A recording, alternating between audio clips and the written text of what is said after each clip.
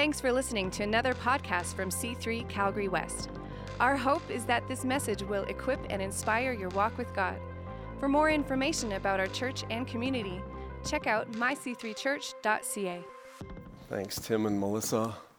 What a blessing they are to us this morning. Good morning, everybody. Happy Sunday morning to you all. Looking so good. And, wow, what's going to happen, eh? Is anybody here dealing with any kind of concussion issues? Could you just stand up, please? Yeah, anybody else? Where? Yeah, just stand up. All right. Yep. You know what happens? I don't know exactly what happens. The Lord wants to heal you right now. Is that it? 3? Okay. Okay, you ready? 4. Father, I thank you for your miracle touch on these lives. I thank you for your supernatural ability to, first of all, you made us, you remade us, and now, Father, you bring healing and wholeness to every part of our being. Father, in the powerful name of Jesus, we just command every part of these people to be made whole once again. Lord, we declare that all the neural pathways, Lord, are functioning perfectly. Any trauma, God, we just shake off and break off. We go back to that place, Lord, where trauma took place, and we invite your powerful Holy Spirit to come now and renew and rebuild and restore anything. Lord, I thank you that you've come to give us life. The enemy came to steal consciousness, sleep, clarity. From this day forward, I declare clarity and great rest. Lord, I declare that these brains would function exactly the way that you created them to. And Father, we thank you that this healing will be complete. It'll be total with no residual effects from any form of trauma in the name of Jesus Christ. Amen and amen. Amen. Yep, gotcha.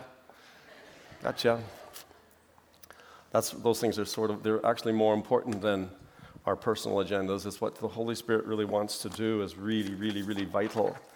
And we prayed. Yeah, I think that's it. I have a whole bunch of stuff here that's, biblical, but there's just really a sense of expectancy in my heart right now about these next few moments. So we're going to study the scriptures for a bit about the supernatural realm, about the realm of angels. And what I usually do at the end of sermon preparation is I'll say, so what? Because even though it's great information or it's biblical, so what? It has to help and apply and be worthwhile. And I think that we're in danger of two extremes. One is the trivialization of the angelic world, and the other is the fascination where we're only thinking about angels. And someone asked me this morning between services, how do I tell the difference between what Jesus wants to do and what an angel wants to do? And I said, well, angels, like we learned last week, they're under a specific authority, and they are not meant to be. They're like you and I. That's what Revelation chapter 19, when John was so taken by this angelic encounter, he started to worship the angels. He said, get up, what are you doing? I'm like you. I'm one of you. Yeah, I'm just a servant. That's all I am. And the beautiful thing about that is that I guess we share that in common, that we're servants, but that means that they are actually commanded by an authority. And so we're never meant to pray to angels, never meant to worship them, but I know what happens. The biggest angelic activity is in prayer and in worship. And so they're very present, but they're not meant to be ignored or become overly fascinated with them. So I just want to take us right now to a passage of Scripture that can, in Hebrews chapter 12, verse 1 and 2. Chapter 13 says that make sure you show hospitality because some of you have entertained angels and didn't know it. That is cool. The other thing about this is that this was all created, and I don't know what you think about that, but the world that we see, the physical world, was created, and so was the things that we can't see. In Colossians chapter 1 and verse 16, it says, Christ is the one through whom God created everything in heaven and on earth. All the stuff in heaven, there's 3 heavens, the atmospheric heaven, the solar system heaven, and then there's the other heaven where Revelation is, where you see into this other dimension. He made the things that you can see and the things that you can't see. So things that you see, he created. Things that you can't see, he created. You know those things you can't see? You maybe don't because you can't see them. But nevertheless, Christ created them. And it says that he made the things in heaven and earth. He made the things that we can see and can't. Kings, kingdoms, rulers, and authorities. Did you know there's kings, kingdoms, rulers, and authorities that you can't see? That, to me, is very mind-expanding. And so when we look at the topic of angels, they're part of this other dimension that we can't see, but that's created. And so I think that, like last week we did the survey, and oh, by the way, this is another thing. I need to apologize for a very careless comment last week. I mentioned about my Archangel drinking vodka. That was too casual. I must have seen it someplace on Facebook or someplace, and it got stuck in my system, and it was disrespectful, and it was inappropriate, and so I'm sorry for that. You and I will give account for idle words that were spoken carelessly, and therefore we need to be careful about the things that we put in and meditate them. That's why when someone tells me a joke and it's not healthy, I go, I'm going to forget that right now. Just right now, I don't want that in the system, because you want to keep the things pure and clean so that your speech can be pure and clean. And so, anyway, chapter 12 of Hebrews. I just want to talk about these. I call them this message, invisible allies. And in Hebrews chapter 12 and verse 2, many of you will know this off by heart. Therefore, since we're surrounded by such a huge crowd of witnesses, that word can mean visible or invisible. We can be witnesses, physical beings are witnesses, or invisible witnesses, thus the angels. Since we're surrounded by this great crowd, one version says cloud, that we're surrounded by a great cloud of witnesses to the life of faith. Let's strip off every weight that slows us down, and especially the sin that so easily hinders our progress, and let us run with endurance the race that God has set before us. Each one of us have a race set before us. You have a race that's set before you. My primary talk today is about destiny angels that are given to you to assist you in fulfilling and finishing the race that God has created you to run. And our role is to let go of weights and sins. Some things are not sinful, but they're just weights, and they keep you from moving forward. So this passage reminds us that we have a race that we need to fulfill, and that there are visible and invisible witnesses to see that we fulfill that race. Last week we talked about the nature of angels and much more of what they're like today. I just want to talk about primarily that you are not alone and that you've been given angels to help you fulfill and finish that race. That's what I want to say. This should give you, when you leave today, you should feel confident and stronger because you've got an angelic presence around you to see that you fulfill your calling and your ministry. Last week we talked about the word angelos, where we get angel from. In the book of Revelation alone, the word angel is used 77 times. Why is that important? I don't know. 77, that's a lot. It can mean literally messenger, servant, minister, or a flame. Now that's interesting to me, that it can be a flame. I don't know if you've ever been someplace and all of a sudden you see, did I see what was it? Felt like a meteorite or something. You just seen this little streak. What if? Has that ever happened to anybody?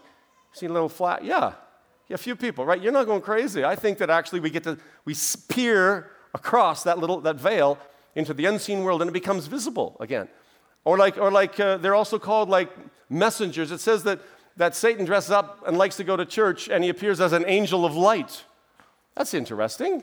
I mean, it's a bit unnerving, actually, but it's interesting. Hebrews chapter 1 and verse 14 says, angels are only servants. They're spirits sent from God to care for those who will inherit salvation, who are an heir of salvation. If you and I have given your life to Christ, you've been commissioned, angels, to now support you and help you to fulfill your mission. I think that's encouraging. Are you encouraged with that thought? Good.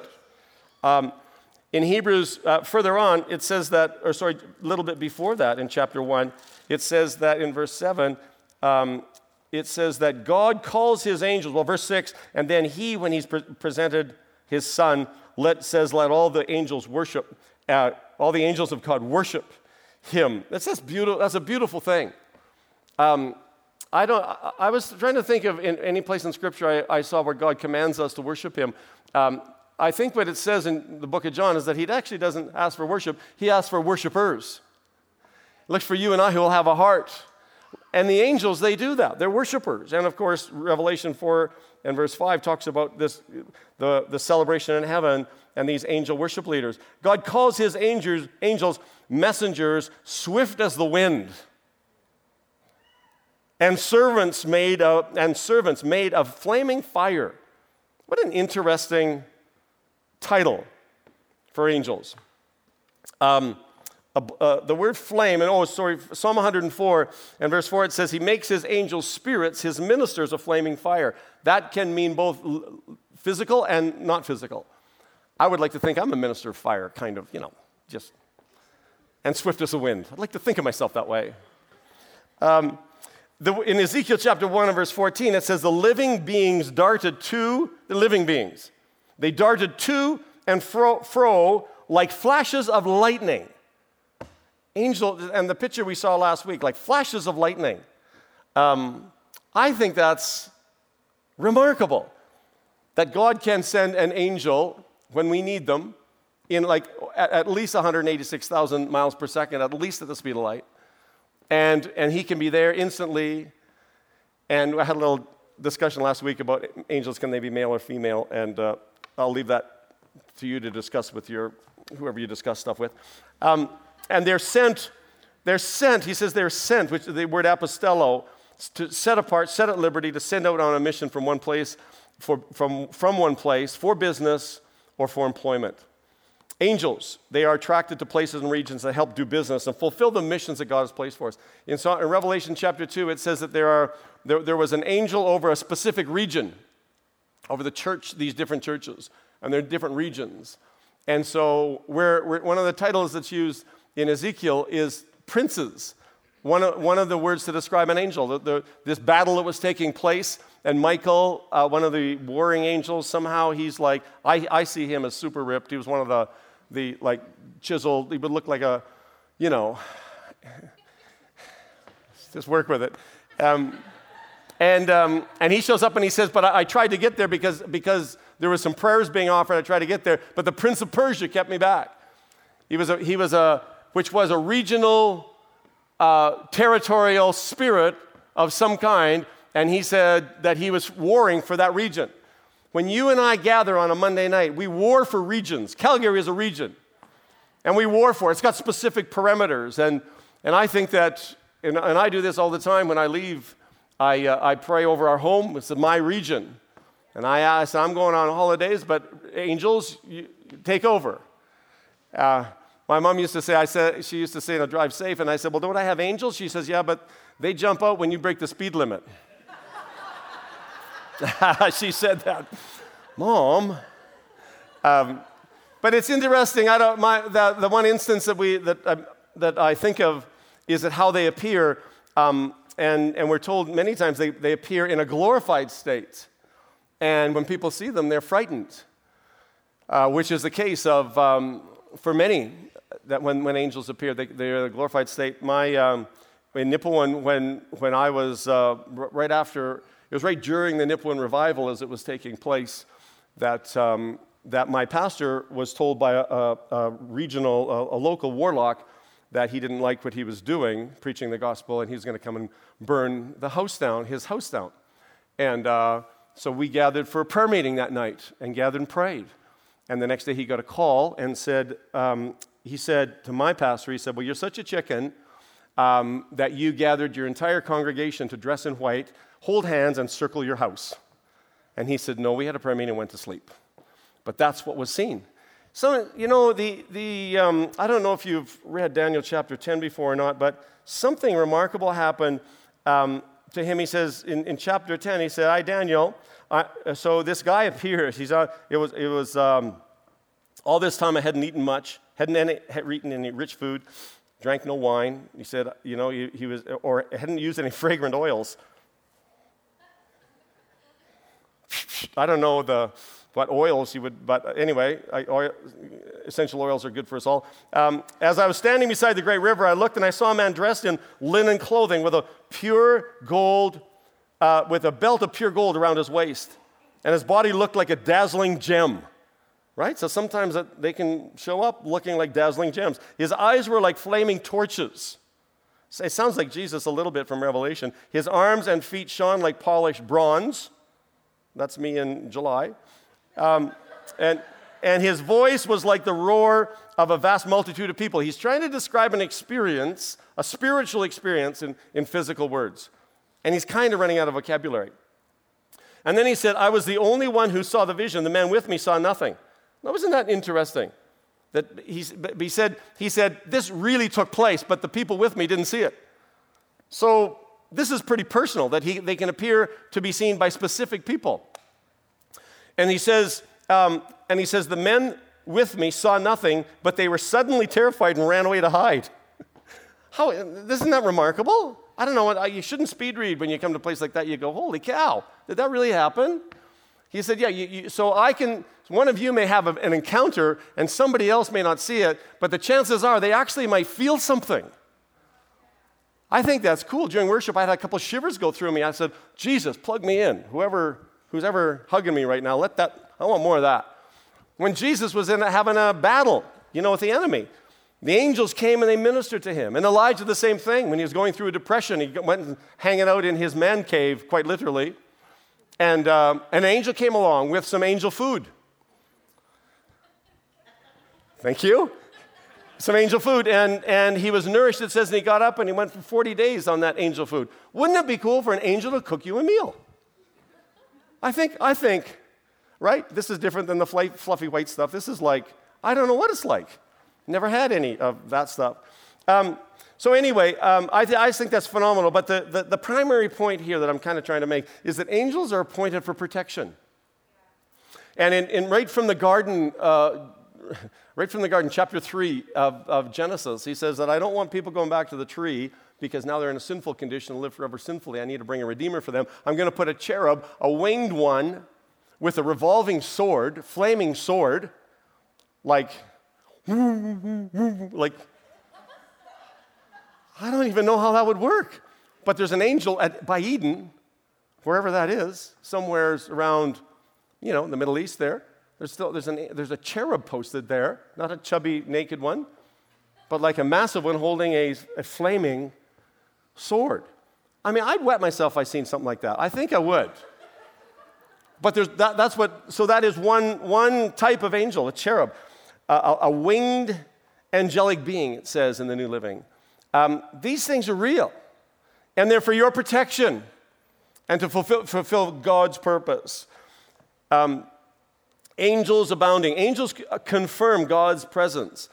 And all through the life of Jesus, if Jesus had angels, you now who are in Christ, you've got similar type angelic invisible allies for you and for me to fulfill his mission. Jesus needed angels to fulfill his mission. When he was born, most of you will remember the story that Gabe shows up and says, "You, Mary, this is what you're going to do." She says, "Gosh, how am I going to do that?" And he said, "This is your purpose, and I'm going to see to it that you fulfill your purpose." And he then, the Holy Spirit's going to overshadow you. Some think that Gabriel he's the assistant of the Holy Spirit. I don't know.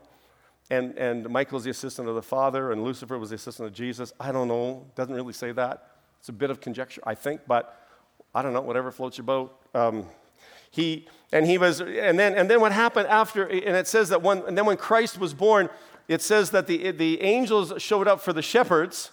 Right? Angels we have heard on high, And then it says they appeared with, and it says, with a great host of heaven. A host was a heck of a lot.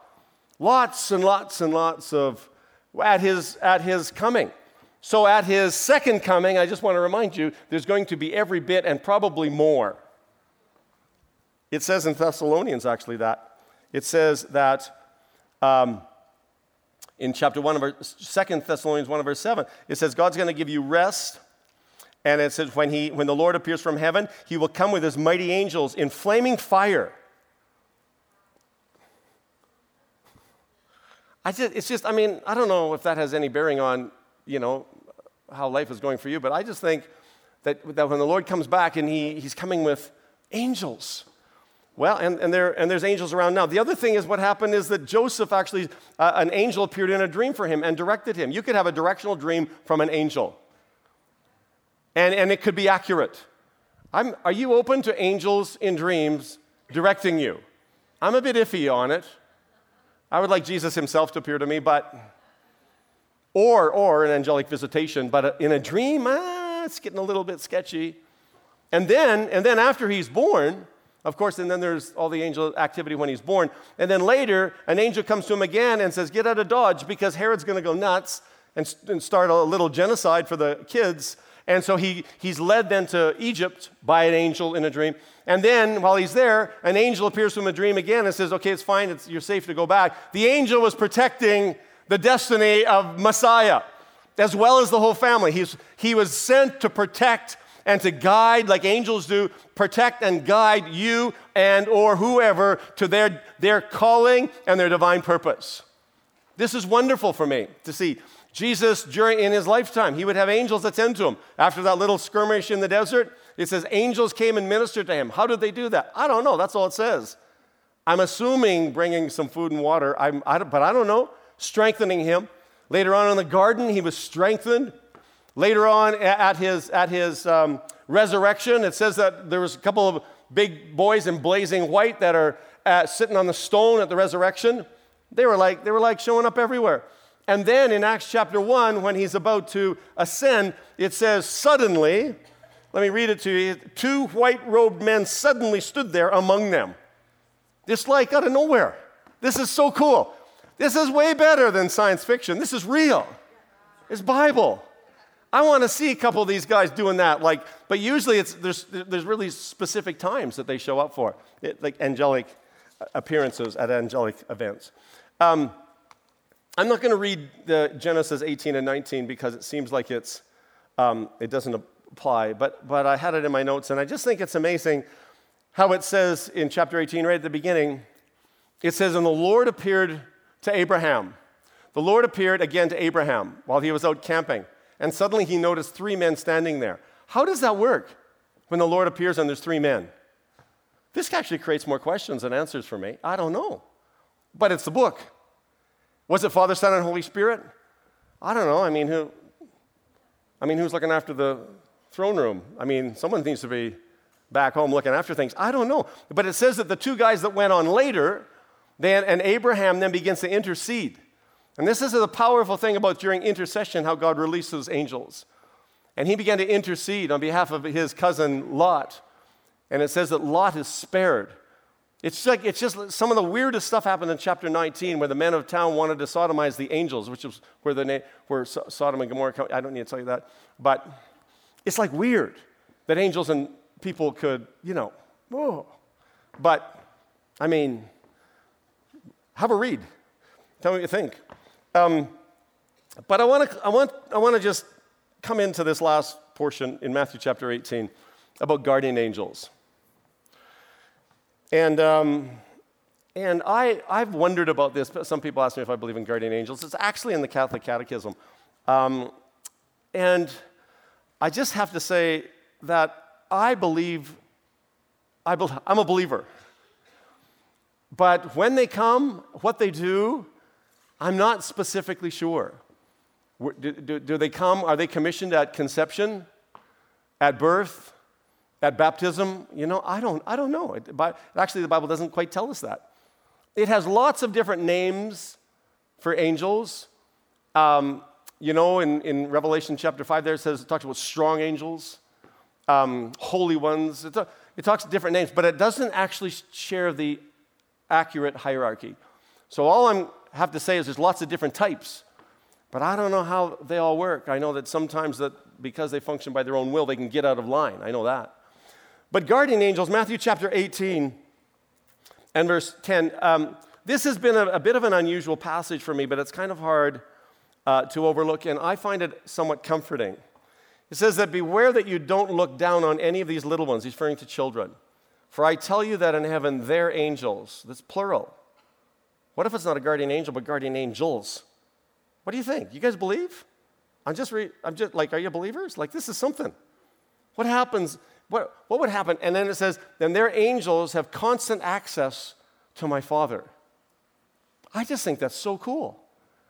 Someone told me between services about a specific instance.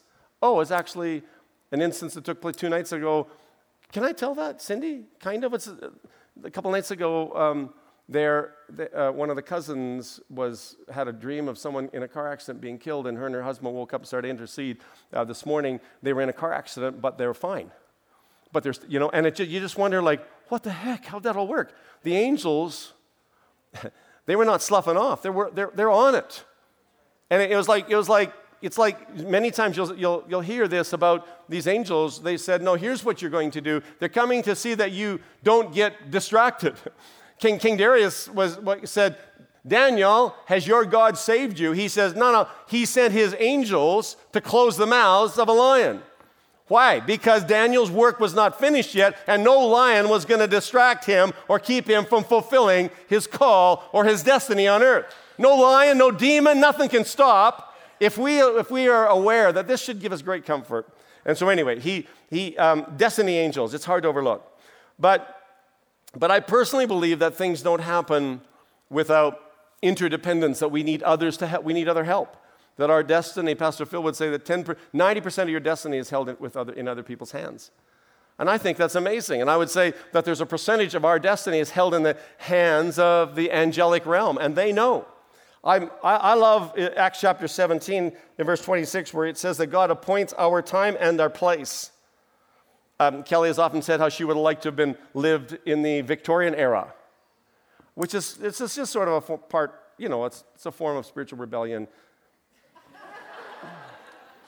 of not being okay with being born in the place that God's appointed you. But it's okay to dream. I would have kind of liked to have been a cowboy. But here's the thing. You weren't born then, you were born now. Because God appointed a time and a place. He appointed your place. And you need to be thankful for his place, that he's placed you. It says, I wouldn't even have minded the Viking era. I think that would have been okay, as a side note. Psalm 139, verses 13 to 16, and you all should memorize this because I think it's wonderful. He says, before there's even one of your days, before there's one, he wrote your days in a book. This is encouraging to me. I'd like to get my hands on that book. I think I'd like to read that to you. I feel like some of you are not sure if that's really there. Psalm 139 it says, you watched me as I was being formed in utter seclusion. Where and you moms that carry the children. While that's not happening, God, it says that he's knitting you together in that womb. The miracle of life. And if and you're that precious and you're that treasured, you think he's not going to have all that you need to fulfill your life and calling on earth? And he says, and as I was woven together in the dark of the womb, it's a bit creepy, like you're just like looking on the inside. And he saw me before I was born. How does that work? He's God. And it said, every day of my life was recorded in your book. Every moment was laid out before a single day had passed. That gives me incredible comfort to know that somewhere, at some time, the Ancient of Days sat down and got a notepad out, and he said, I need, a Lorne.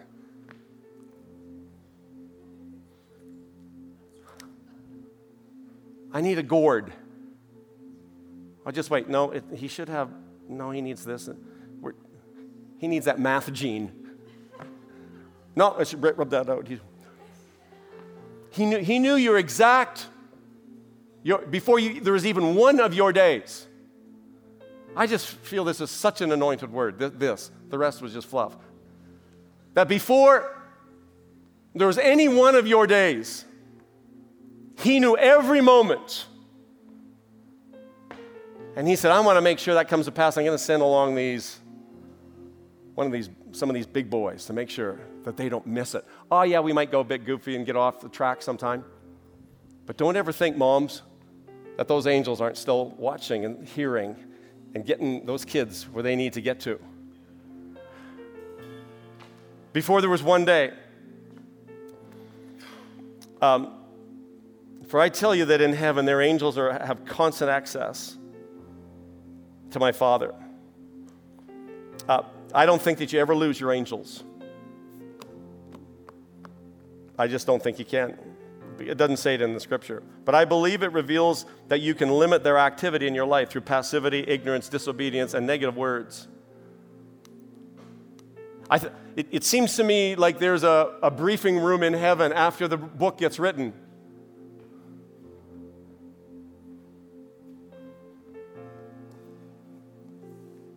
And he sees your life and he sees, I want you to have and then they're going to meet them and And after he writes the book, then now he calls in his ministering servants and said, I want you to read what I've just written. Now go bring it to pass. I don't know if it works exactly like that, but it works something like that. One of my favorite passages, my favorite words in the New Testament is it's found in 2 Timothy chapter 1 and verse 9. It says that we were saved and called according to his purpose. The Greek word is prothesis. Pro beforehand, and thesis, a written report. That there was a written report about you and I. And we're saved and called according to that, his purpose. And you look at the life of Zacharias and Elizabeth, and she says, her prayers go up, I'm barren. And the angel goes, no, that's not in your book, barrenness. If it's not in your book, why don't you agree with me to bring that to pass? Barrenness is not in your book. If you've got a desire for children, barrenness is not in your book. If there's a desire in your heart for kids, the way this thinking about keeping our heads in concussion, living within the limitation of concussion is not written in your books. He came that you might have a whole life, but there's one who tries to steal life. And we just declared hands off. They will fulfill their purpose. Daniel would say that we have a struggle, that we have a battle that we fight, and it's not against flesh and blood. Well, if it's not against flesh and blood, who's it against? Our biggest battle is invisible. I got to go jump into my bathing suit and do a baptism. But I want to do something else first. I'm not quite sure what it is, but it has to do with some destiny for people. Thanks for listening. Be sure to subscribe to our podcast and check out our website at myc3church.ca. See you next week.